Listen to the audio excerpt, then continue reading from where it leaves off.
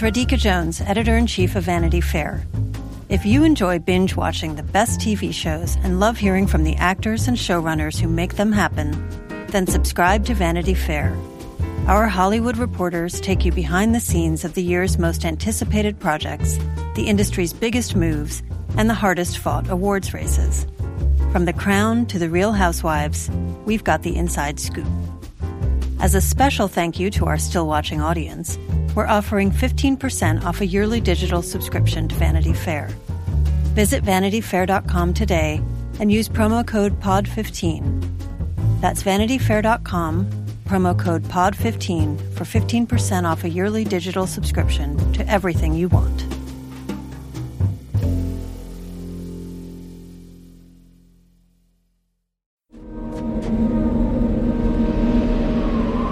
Hear my words and bear witness to my vow. Night gathers and now my watch begins. It shall not end until my death. I shall take no wife, hold no lands, father no children.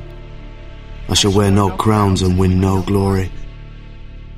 I shall live and die at my post. I am the sword in the darkness. I am the watcher on the walls. I am the shield that guards the realm of men. I pledge my life and honor to the Night's Watch. For this night, and all the nights to come.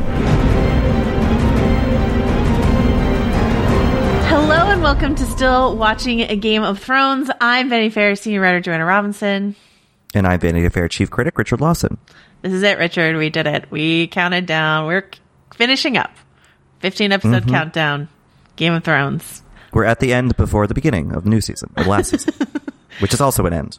We're, to quote another major thing that's ending this month, we're in the end game now. So here it is.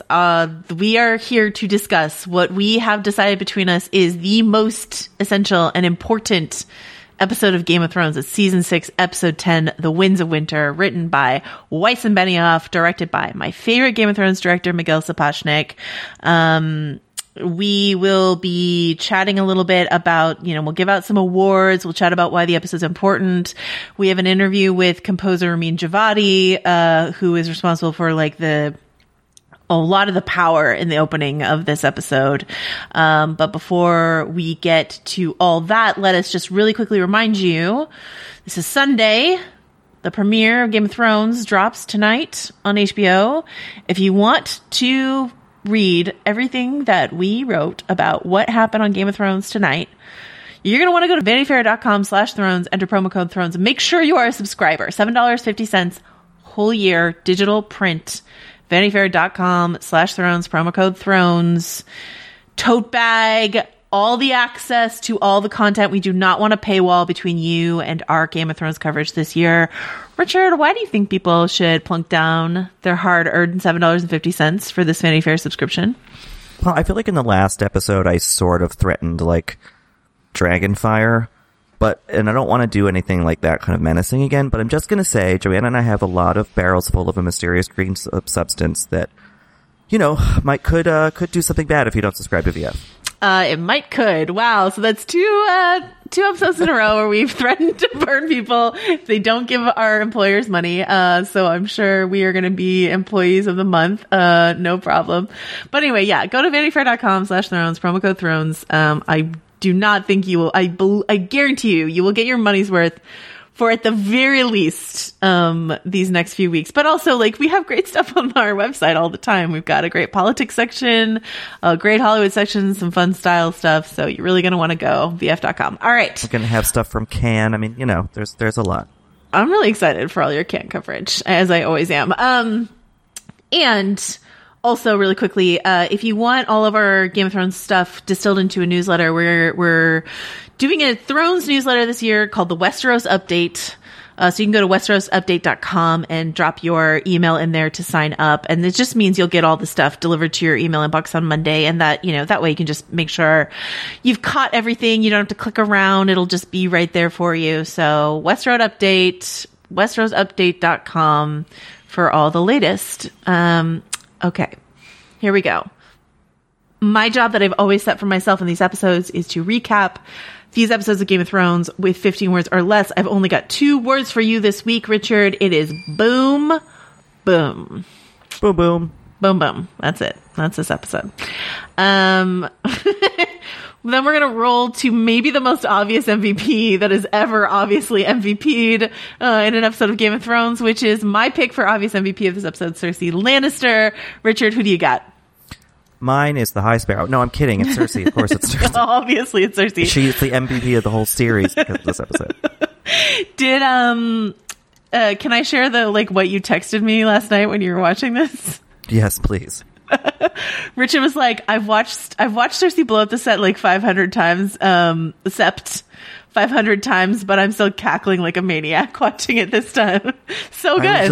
It was just like, I remember the first time I watched it, I was just like screaming at the TV, and now I'm laughing. It's just like, it's the most satisfying thing. And, partly, in large part because Sapochnik builds up to it so wonderfully with the music and, just the momentum. It's just one of the best payoffs in recent TV memory. I love it.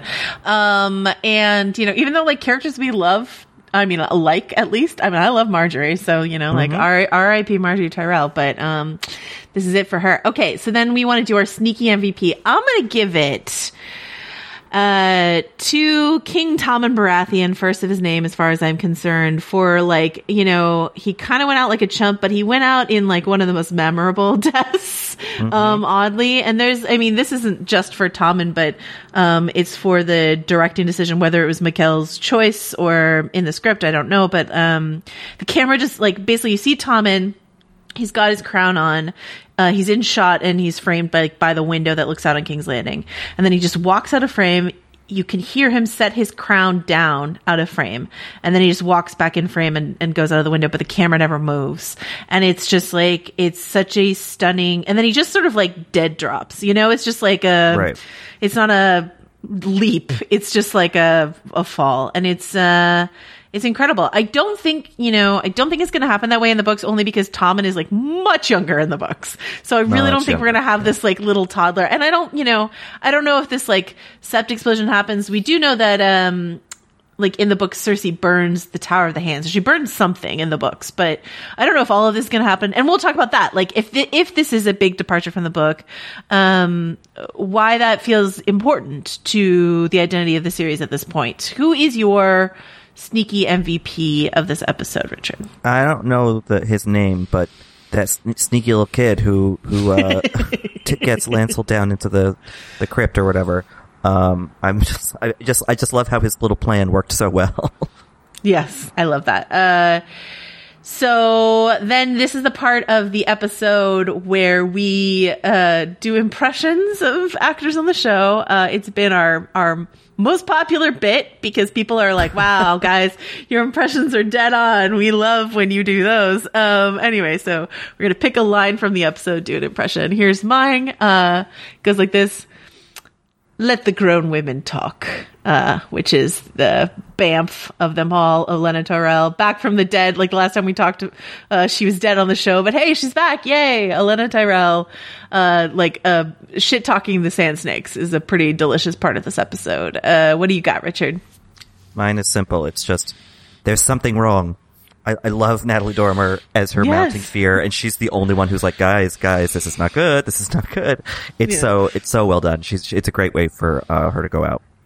Yeah, I said this on Twitter when I rewatched it recently that I actually almost wish she had gotten, because Marjorie's this political player all the way through. She rarely loses her cool. She's always scheming. Even this whole season where she has to pretend that she gives a shit about religion.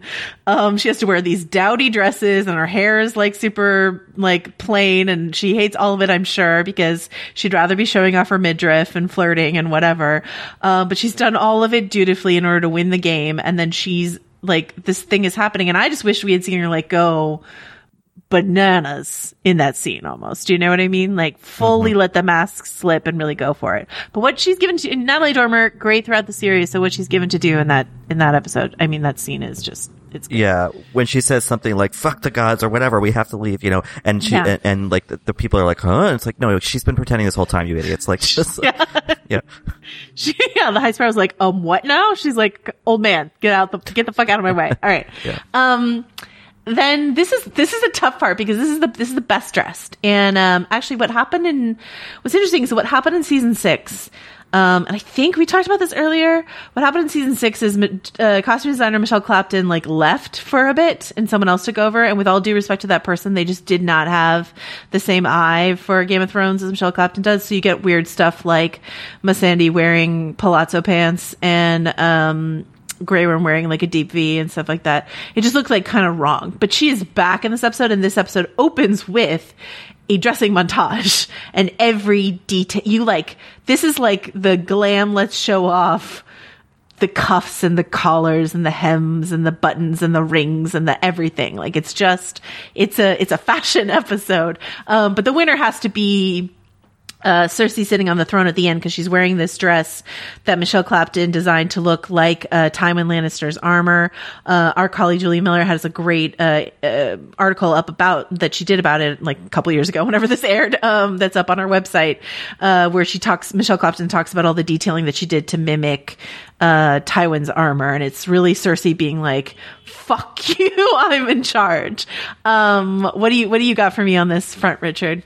Well, it's hard to argue against that. I mean, I think that this is the beginning of a new look for Cersei. She's really she's really fully rocking the short hair. And do we know is she staying with short hair in the last season? Yeah, this is it for her. So she's found her look. I love that when you find what works for you, you run with it. Yeah. That said, as a runner up, any episode with Olenna Tyrell in it, you gotta give it up for her clothing too.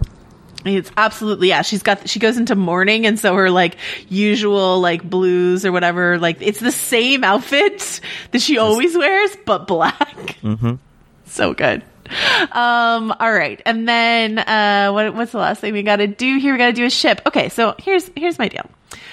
I'm still shipping. This is when we pick like two characters or a character and an inanimate object, whatever it might be, that we like really wish would get together. I'm still shipping Marjorie and Tommen. I want those two crazy kids to work it out. So like Marjorie's ash pile and Tommen's splatted corpse, like those two things, may they forever find each Kinky. other somewhere. What do you got? Can I unship something? Meaning I want to unship the poor guy in King's Landing and that big fucking bell that falls on him. He wasn't doing anything wrong. He was just walking here. The episode makes careful effort to like, we see him getting hit. There's like a smear of red. I mean, it's quick, but it's just like, oh man, that's cruel. I always took that as like a definite, like it feels like a definite reference to the shame bell, right? It's like like a callback, it bounces through the same street basically. So it's a callback to, the last time a significant bell went down the street, Cersei was getting fucked over. This is her revenge. So yeah. Yeah. And I guess maybe let's assume that guy who got squished was one of the people yelling at her, throwing things at her. So spit on her or something. Mm-hmm. So. All right, so let's zoom through some things that weren't the boom boom. Well, no, actually, let's start with the boom boom. The reason why this episode is so important is not just because the set blows up, which is like a big spectacular thing, but the opening of this episode, is like some of the best, like maybe the best 10 minutes of TV ever. I don't know. I don't want to overstate it. It's incredible. Like we talk so much in these latter episodes about Game of Thrones feeling in a rush, Game of Thrones feeling like it needs to finish, stuff like that. And here it's like, you know what? We're going to take our time. And a lot of this is in the script. Like, credit to Miguel Sapochnik, credit to the score of Ramin Djawadi, but credit also to Weiss and Benioff for like, this is in the script. This like slow montage, everyone getting ready. The score is different than we've ever heard it before because there's piano on it. We've never heard that before. So it sounds different. This is one of my favorite pieces of music that Ramin Djawadi composed.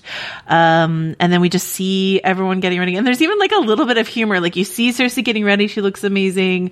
Tommen looks amazing. And then you see like the High Sparrow put a grubby hand through a grubby sleeve. You know what I mean? It's like, you know, even that guy and Pycelle. I don't know. It's the whole thing. Anyway, what do you think of this opening, Richard? Yeah, I think it's really well done. I mean, I think it is a big departure stylistically for the show. Yeah. And at the time, I remember being like watching it in real time and looking on Twitter and tweeting myself and just being like, like Game of Thrones is doing montages now. That's kind of weird, you know. And I think The Leftovers was on, it wasn't on at the same time, but recently a season had been on or was about to be. And I think there was some comparisons to that. But like, I like when this show, especially in a later season, while advancing the plot in the process, you know, does a little artistry, plays with form, plays with soundscape. You know, I think that's really cool. And to do this big thing at the beginning of an episode, to just throw us in, I think that's a really cool subversion of the like big thing at the end kind of style of the show. You know, it feels daring and exciting, and is a major development past the text of the books that I think really works and is in keeping with character and a lot of foreshadowing that's been done, you know, because Martin spends a lot of time just kind of hinting about wildfire, and you're like, something really big beyond the sea battle is going to go on with that wildfire, because they keep mentioning how much of it is under the sept, you know. So I just think it delivers beautifully, and is a hell of a way to open an episode of television. Oh, so good. And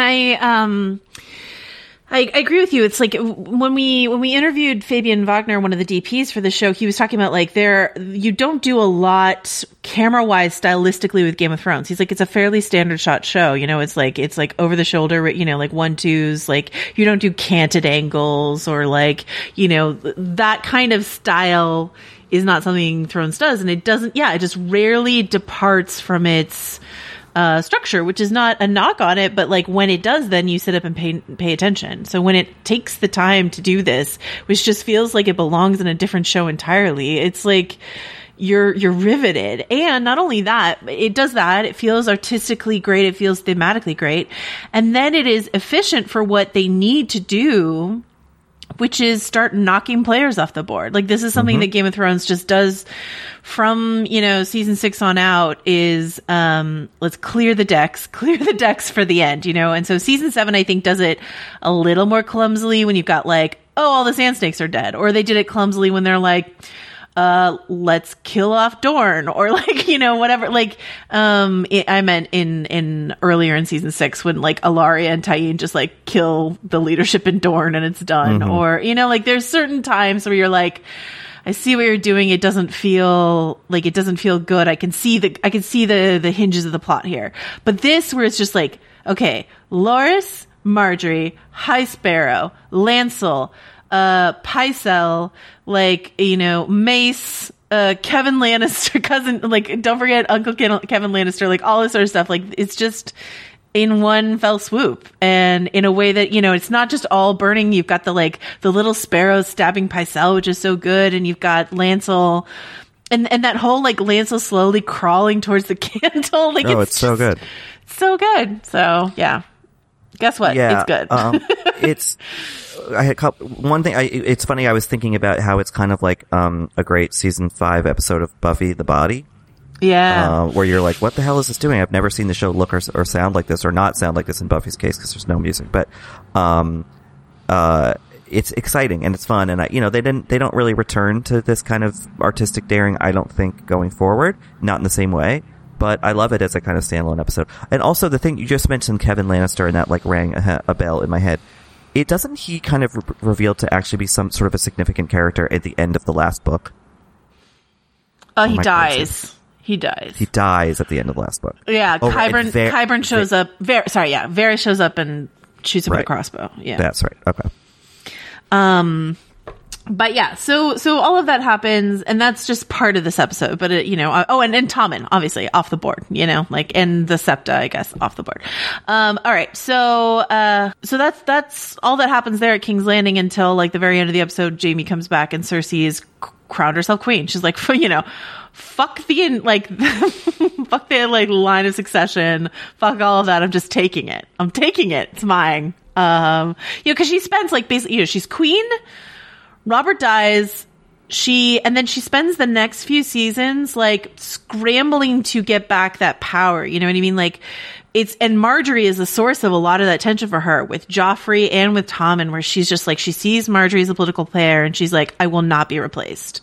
Like I had sex with Robert Baratheon far too many times in my life to like lose this amount of power that I've earned for myself. It reminds me of, a movie that I loved, which is Natalie Portman and Jackie, which we talk about on Little Gold Men often, I think. But like, that movie contextualized Jacqueline Onassis in a way that I never understood, which is like, she had ambitions. She strove. Then she became the Queen of America, and it was like taken from her. You know what I mean? Her her queendom. It's like, it's such a fascinating film for what it reveals there. Cersei is like more transparent in her ambition for power, but like this is her just being like, you know what?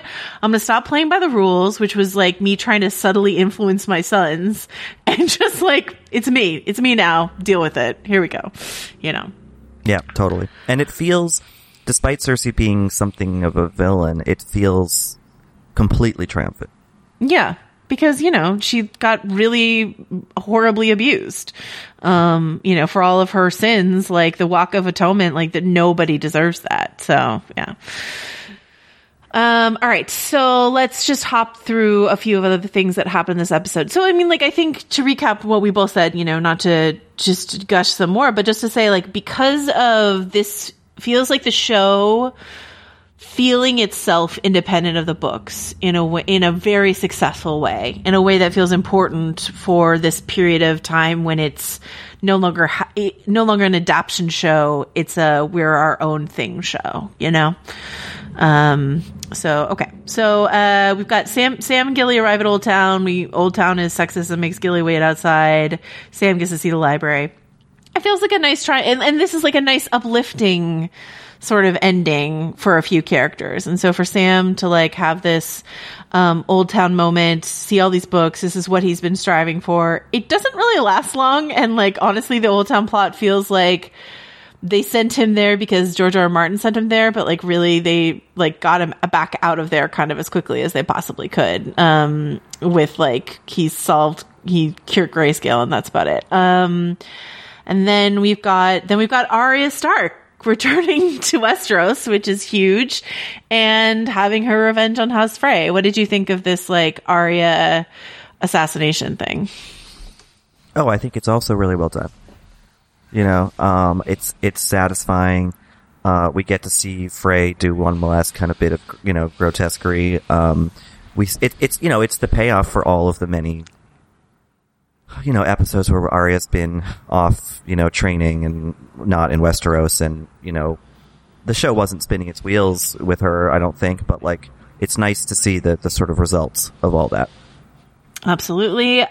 We get a similar triumph for Jon in that he's declared King of the North. So it's like Arya's on the rise. I mean, it's dark that she's like knocking names off her list, but like Arya's getting what she wants. Sam's getting what he wants. Jon's getting what he wants. Well, he doesn't really care about being King of the North, but like, he's getting the house to rally behind him. And this feels like, and Bran and Mira are coming home. They're getting close to the wall. And so, something that we've had to reckon with as we rewatch this is like the fact that the season 5 is the low point for everyone. And then pretty quickly in season 6, they're like, what if some wins though? So like, let's go back on the up and up. Sansa and Jon are back in Winterfell. Arya's back home.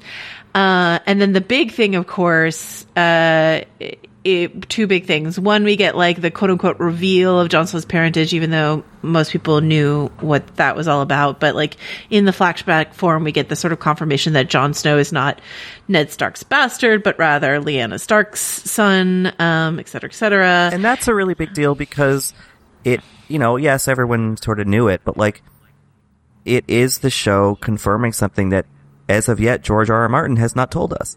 Yeah, absolutely. I think I think it's well done. I know that, we talked earlier in an earlier episode about liking the Bran sort of astral traveling stuff. And I think it's done well. Yeah. It's a hard task for them to get casual viewers to understand even who Lyanna Stark is, know what I mean? Right. Like, that's so tough. And so I think they do it really well. It feels very clear. And yeah, so then all of that happens. And then, of course, there's this like huge gathering of forces. You've got the Ironborn have pledged to Team Daenerys. You've got the Dornish. You've got the Tyrells, you've got Varys, you've got Tyrion, you've got the Dothraki are on boats, even though they hate boats. And then you've got this like crazy final shot, where I think, Ramin Djawadi like combined 5 different themes to like one mega theme. And you just see this incredible force and 3 dragons and Daenerys at the prow of the ship going home. Like, this is what we've been waiting 6 seasons for. Daenerys comes back to Westeros. And, yeah, it's just, I love this episode. I think it's so good. The chickens are coming to roost. You know, Arya's back, Dany's coming back, Cersei's back on the throne. There's a Stark as the king of the North again. You know, it's just all sort of like resettling after a lot of tumult. And I think that kind of, even if we're not 100% aware of that, like, or conscious of that, like, there's a subconscious reaction to things kind of reordering to a familiar shape. Yeah, absolutely. And I mean, like, it's not that like I love it because everyone feels like they're winning. Because like, that's, you know, I don't need that for a good episode of Game of Thrones. You know, like, I love the Red Wedding. I love Baelor. I love these things that are super well done, but also really hard to watch. Hard Home is so good, even though Jon like really fully loses that particular skirmish. So it's not that I need like a happy ending for everyone. I just think like this is such a good example of a thematic, like well-earned moment for all these people. And once again, just the show really leaning into its own power. Just like much like Cersei's like, fuck you, I'm in charge. This really feels like the show saying like, fuck you, we're in charge. Not in a shitty way, but just sort of like, you know, this is it. This is us. We got this. And like, you know, Richard, you and I, our mileage may vary on season 7, whether or not they did actually got this, but you know, it's it's something that it's a real high point creatively for the showrunners independent of the book. So that's why it's not my favorite episode of Game of Thrones, but it feels like the most important episode for that reason. Yeah, it's a pretty bold assertion of several things, you know, and it's done successfully. So, I think it doesn't represent, my favorite storylines in Game of Thrones or anything, but like, it's the most the show is ever the show. Yeah. Yeah, I think that's right. And, it's really, really tremendous. All right. Is there anything else we want to say about this episode? Just boom, boom. Boom boom it is. All right, so like stay tuned for our interview with composer Ramin Djawadi. I'm Claire Fallon. And I'm Emma Gray. We're culture writers, podcasters, and hosts of the show Love to See It. Every week, we give an unapologetically feminist dissection of reality dating shows, rom-coms, and other romance narratives. We unpack all the weird messages they send us about love, sex, and dating. And we dive into all the details with special guests like actors, authors, and cultural critics. You can find Love to See It wherever you get your podcasts. New episodes drop every Tuesday.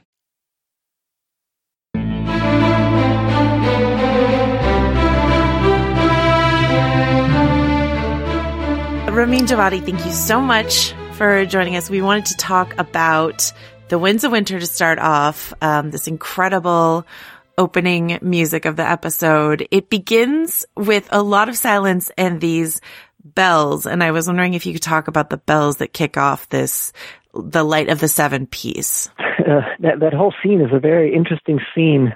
It's a very long scene. There's not a lot of dialogue.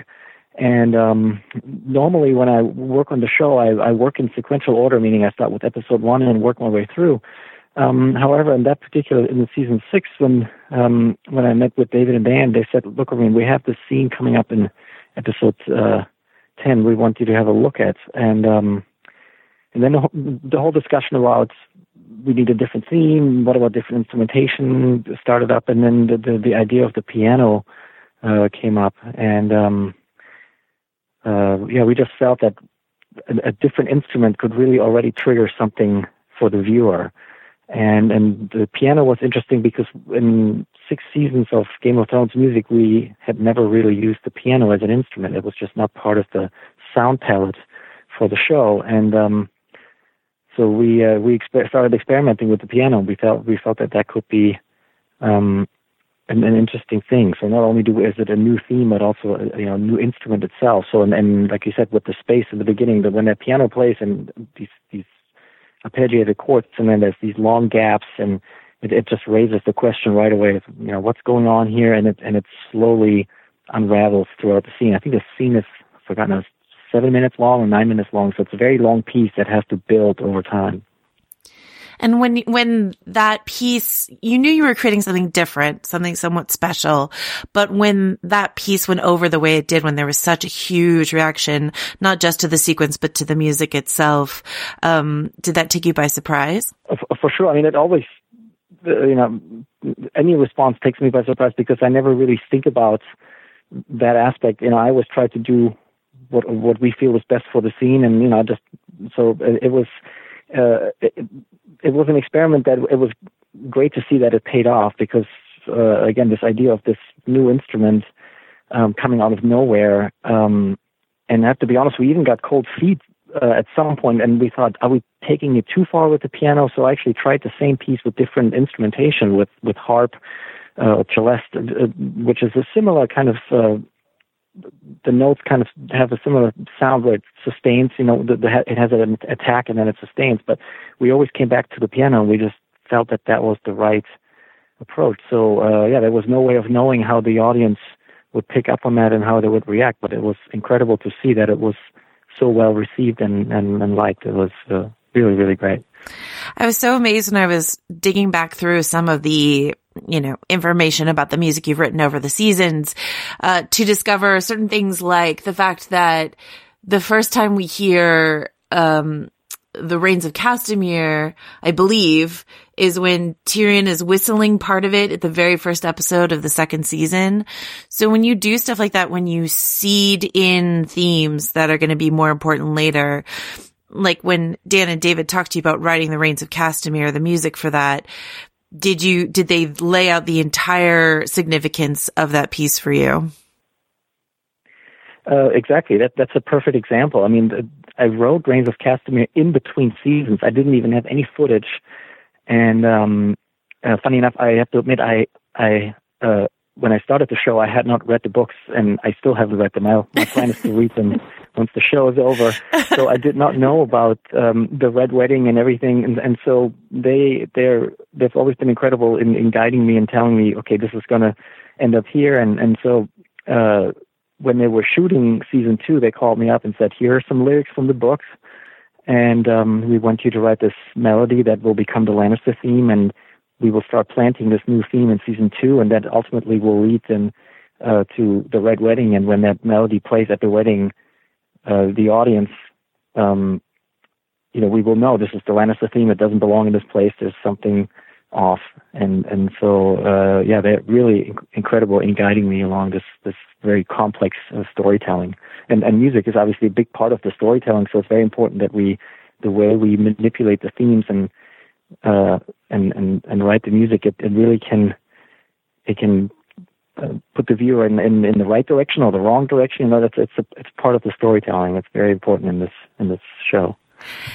Can you think of an example? Has there ever been a theme that you've written that you and David have collaborated on, but when you laid it over the footage, you were just like, nope, this isn't right, and let's go back to the drawing board on this one? Yeah, the one that comes to mind was actually one of the more recent one, which was the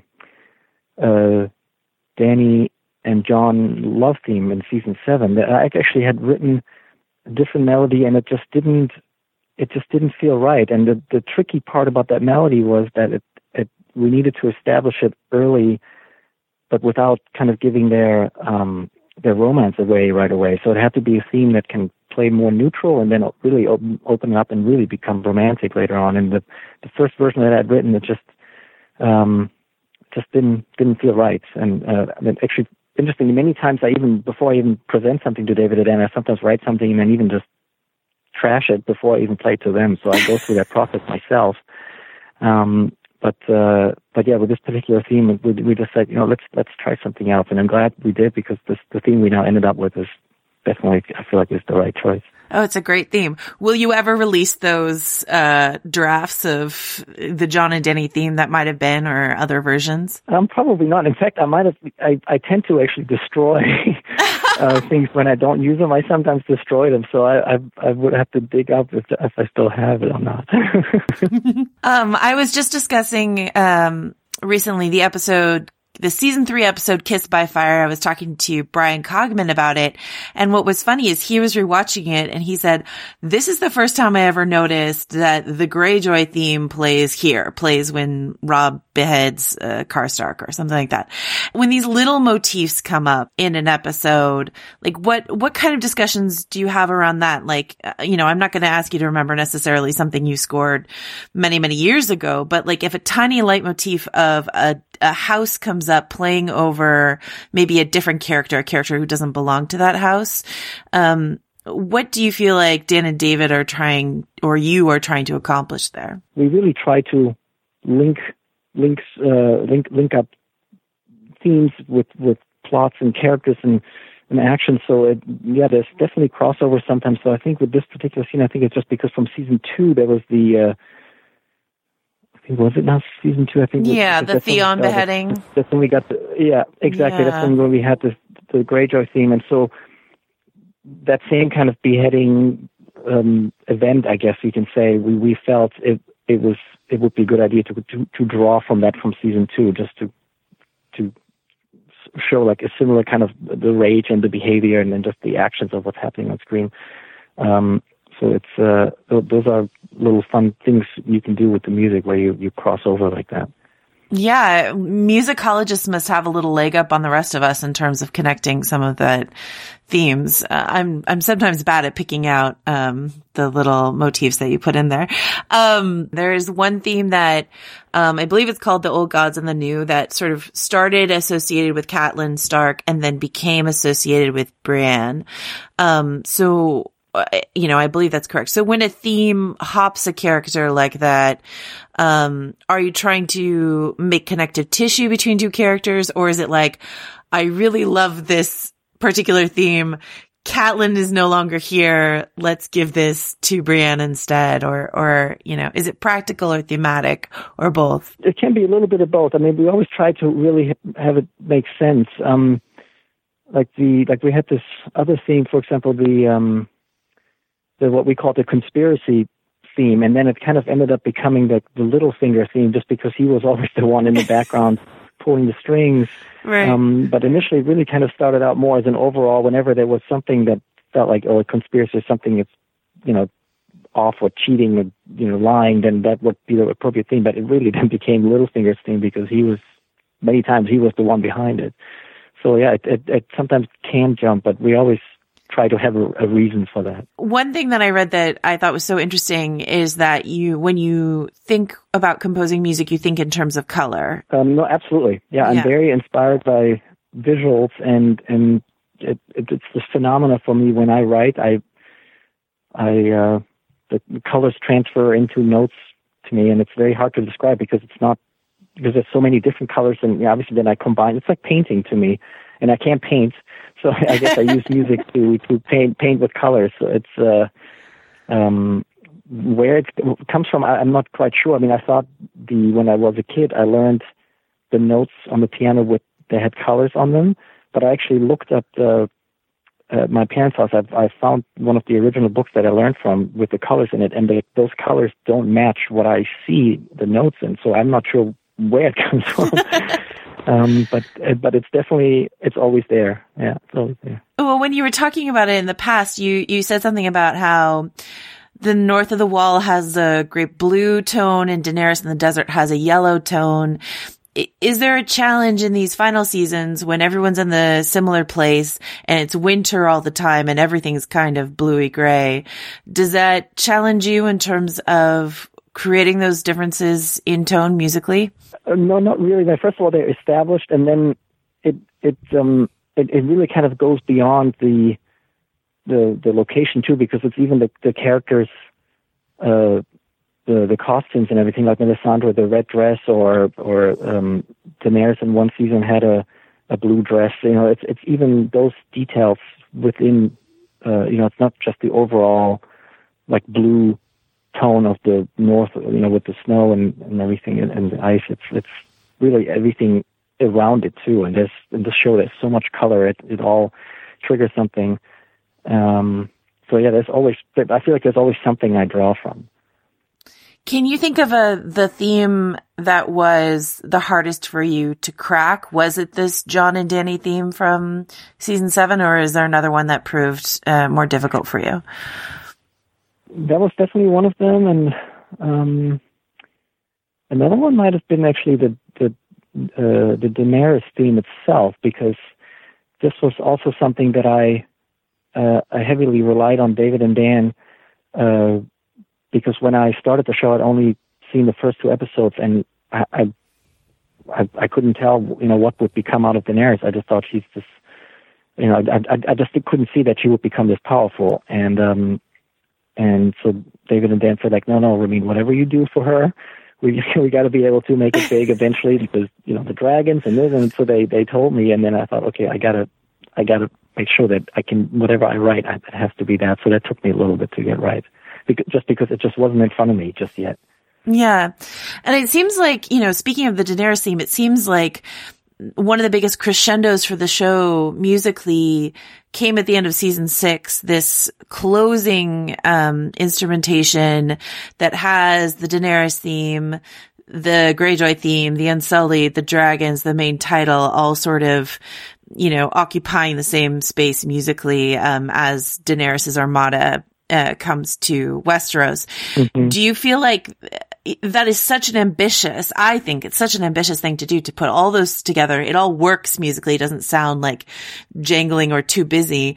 Do you think that's as ambitious as the show is ever going to get, or do you have something even more ambitious than that in store for us in season 8? I think at the time it just felt like something that I just conceptually thought it could be fun to do, and just because it was the season finale, and like I said earlier, when we have character overlapping and plot overlapping, we have choices with themes, and usually we just go for one of them. However, just because this was the finale and it was just so exciting, I just thought, let me just try and see if I can figure this out. So does that mean we will always try and do that moving forward?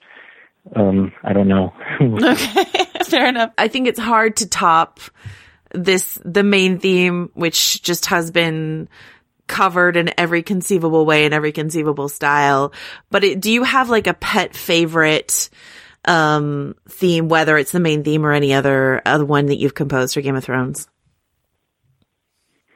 No, I probably would say it's the main theme. Yeah, I mean, it's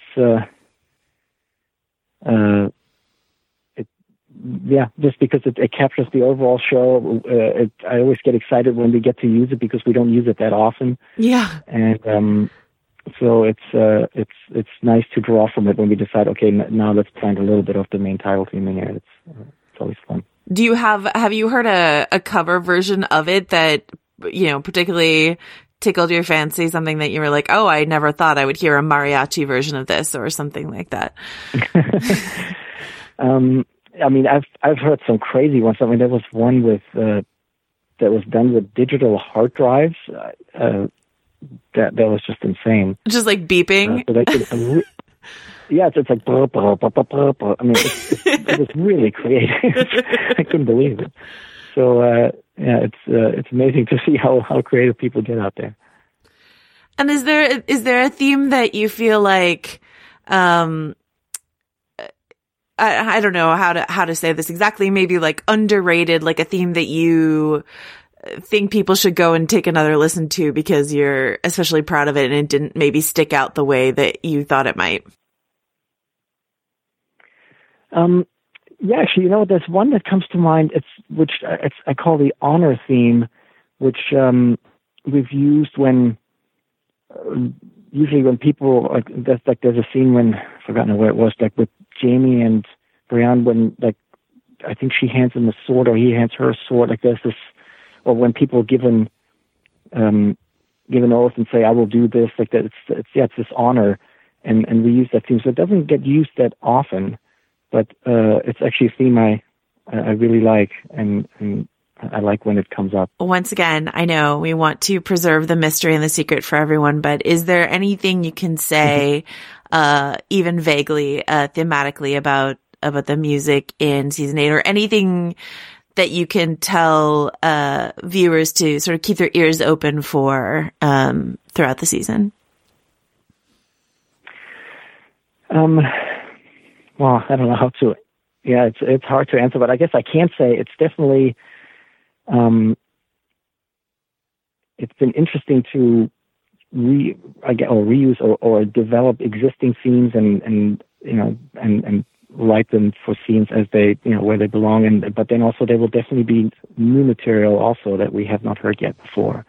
So it'll be a little bit of both again. And that's something we've done every season, where we develop existing themes, but then bring in something new. So we'll definitely, have it one more time for this last season as well.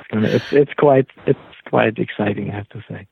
I imagine there's, a lot of opportunity, especially in this final season, of blending various house themes, because everyone is sort of coming together in this final season. And so, the opportunity to hear what a certain house theme might sound laid over another house theme. Does that feel vague enough to address at all for the final season? Well, I guess what I can say is it's just that it's more than ever in this season is that we really have, because especially early on, we would sometimes discuss scenes and we would say, well, we can use this house theme or this theme, and then we would, make a decision. In this last season, definitely more than ever, we have many choices of which themes to play and what to do. So that's but yeah, you have to make a decision and then go with it. But yes, definitely there've been choices to make for sure.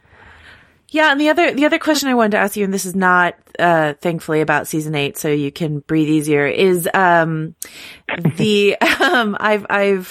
talked to some of the people who do sound on the show in the past, and they've discussed the way in which it can be a sort of back and forth in terms of the various sound laying over. I'm thinking specifically of the dragons, but like the various sounds of war, of dragons, of whatever it might be that has to go into the show, and how it might be sometimes competing for space with your score. What is that like, balancing those two aspects of the show? Yeah, that's something that's definitely always in discussion, and it's just very hard to do simply for the fact that when we're in post, that those things happen at the same time. The sound gets finalized while I write the music, so many times it doesn't even come together until the very end with the final mix. But I feel like that this show manages it really well, and what we try to do is, especially with specific scenes where it becomes obvious that there could be that there will be a collision between the two. Like for example, in the Battle of the Bastards, there was such a big battle, and obviously that's a ton of noise and action and swords and horses and everything. So there we always try to get to that early.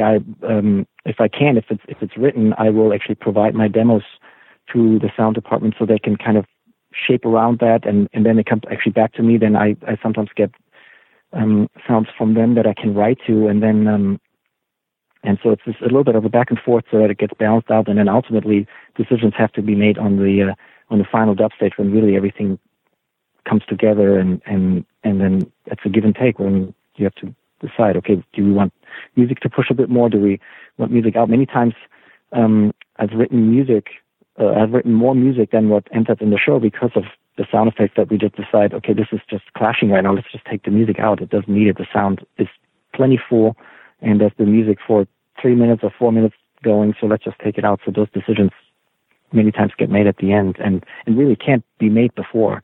Right. So I usually try to overwrite, and then it's always better. It's always easier to mute than to go, oh, you know what, we need a piece of music here. We need something tomorrow. We haven't written anything. So right. It's usually the other way. It's the other way around. Yeah, and Thrones, more than a lot of other shows and even films, I think, feels comfortable in its silences. Like, it's a show that uses silence as well, and that's why one of the reasons I think why your score stands out so beautifully is that it's not, you know, every single frame there's a score. It's like it'll cut out, and then when it comes in, then we're paying attention because it feels meaningful. Yeah, exactly. I absolutely agree. And like I said, many times we even in our early review of the episodes, we'll say, "Oh, let's have a piece of music here," and then later say, "Well, do we actually need it?" And then we'll just take it out. And I'll be the first one to admit to that. It's like, you know, it doesn't need it. You know, but if I say it before, then it sounds like I'm lazy and I don't want to write the piece. So I'd rather write it, and then we can take it out later. And I'm trying to recall, you know, there's a sort of descending sound that happens right before the dragons breathe fire. Is that a sound effect or a score sort of flourish? No, that's score. That's score. That's a score flourish, and that's my version of when you go on the electric guitar and you just kind of slide your hand down. It's that kind of here it comes and here's the fire. So that's the Game of Thrones version of the sliding guitar. When did you first use it? Do you remember? Yeah, we used it the first time actually when the dragons spew fire. It's when Daenerys kind of turns it around and gets the Unsullied. Right. When that whole twist, and that's the first time when she says Dracarys, and then the dragon spews fire. That's the first time we use it. So we've had it since the very beginning. And did Dan and David say, like, give me a slide down of guitar? What did they say to commission that piece? I think that's just something I provided. That's something I just wrote, and everybody was into that. That was something that was not specifically discussed. So that's another good example of how our collaboration works. We'll talk through a scene. They'll give specific points, but then they also give me a lot of freedom to walk in with stuff, and then we tweak and see what works. So, but yeah, that was something that I come up with. I know you have certain fun instrument kind of rules or principles that you've stuck to. Like you mentioned that the piano that you used in The Light of the Seven sticks out because you hadn't used piano or the organ there. And also this no flute rule because it sounds too much like, I don't know, the Lord of the Rings score or whatever it may be. Can we expect any new instruments that we haven't heard before in the final season? I feel like at this point we've used them all. So I don't know if there's anything. I can't think of anything right now. Okay. Not sure. Okay, and then my last two questions are these, and thank you again for your time. Was the last piece of music that you wrote, or I guess I should ask, are you done writing the music for season 8? There's definitely still some tweaking going on. Okay. Let me say it this way. Yeah, so it's not completely final. Okay, but you're done with like the major, the majority of the scoring is done. Was the last major piece of music you wrote, was that a final piece of the season, or just something that had to do with something that happened earlier in the season? It's definitely in the later part of the season. I could say that, I guess. Okay. And then, let's all be careful. And then I guess I'm just curious how it felt for you then, even though you're still doing some tweaking. How did it feel for you, Ramin Djawadi, to finish your last major piece of music for this project that has been such a big part of your life for so long? Yeah, that's a great question. I mean, it's because it's been such an amazing ride, and it I mean, the whole season, actually, not even the last piece, but the whole season has been very emotional. And every theme I touch upon, I will go, wow, is this the last time I'm going to write this? I'm going to use this theme. I'm going to write this theme. And so it's been quite emotional for me, actually, I have to say. It's you know, on the one hand, I'm just super excited for everybody to see this last season, but it's been, I think the drop for me will be even more, I think, once the show is on air and then maybe off the air, because there's still right now the excitement of, I can't wait for the world to see what's to come. But I think after that, I think it will really be the depression will set in, I think. Oh, no. Well, maybe Silver Lining will be a relief to not be one of very few people on the planet to know all these Game of Thrones secrets, to no longer be a secret keeper for Game of Thrones. Definitely. I mean, I'm very good in keeping secrets. I'm a strong believer that people should, see it all when it's out there on the air. But yeah, I think it'll be nice to actually be able to discuss how this show ended with everybody, because it'll just be fun to have these discussions and share with everybody their opinions and everything. So yeah. Okay. Okay. Indulge me one more question. And once again, if you can't answer it, that's fine. If you had one word to describe the last music we hear, of the season, can you give us a word that you don't think will spoil the experience for people?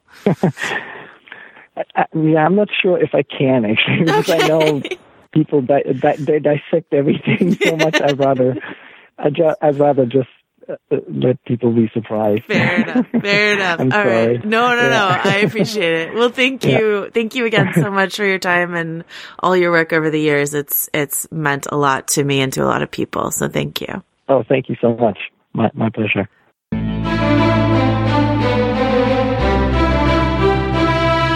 So that does it. That wraps up our rewatch. Now our rewatch has ended, Richard. We did it. Yeah, I was little inside baseball. I was for our listeners, I was like a little bit reluctant to dive into a really watch intensive recappy kind of thing in the lead up to the new season. But Joanna, I'm so happy you convinced me to. It has reminded me of my love for the show. It's rekindled my interest in the next season. I have watched more episodes than I was assigned for this thing, which was surprising for me, and enjoyed them. I've been tweeting a lot about the show, and it's been fun to kind of re-engage with people on that front. So yeah, I'm super excited for tonight's premiere.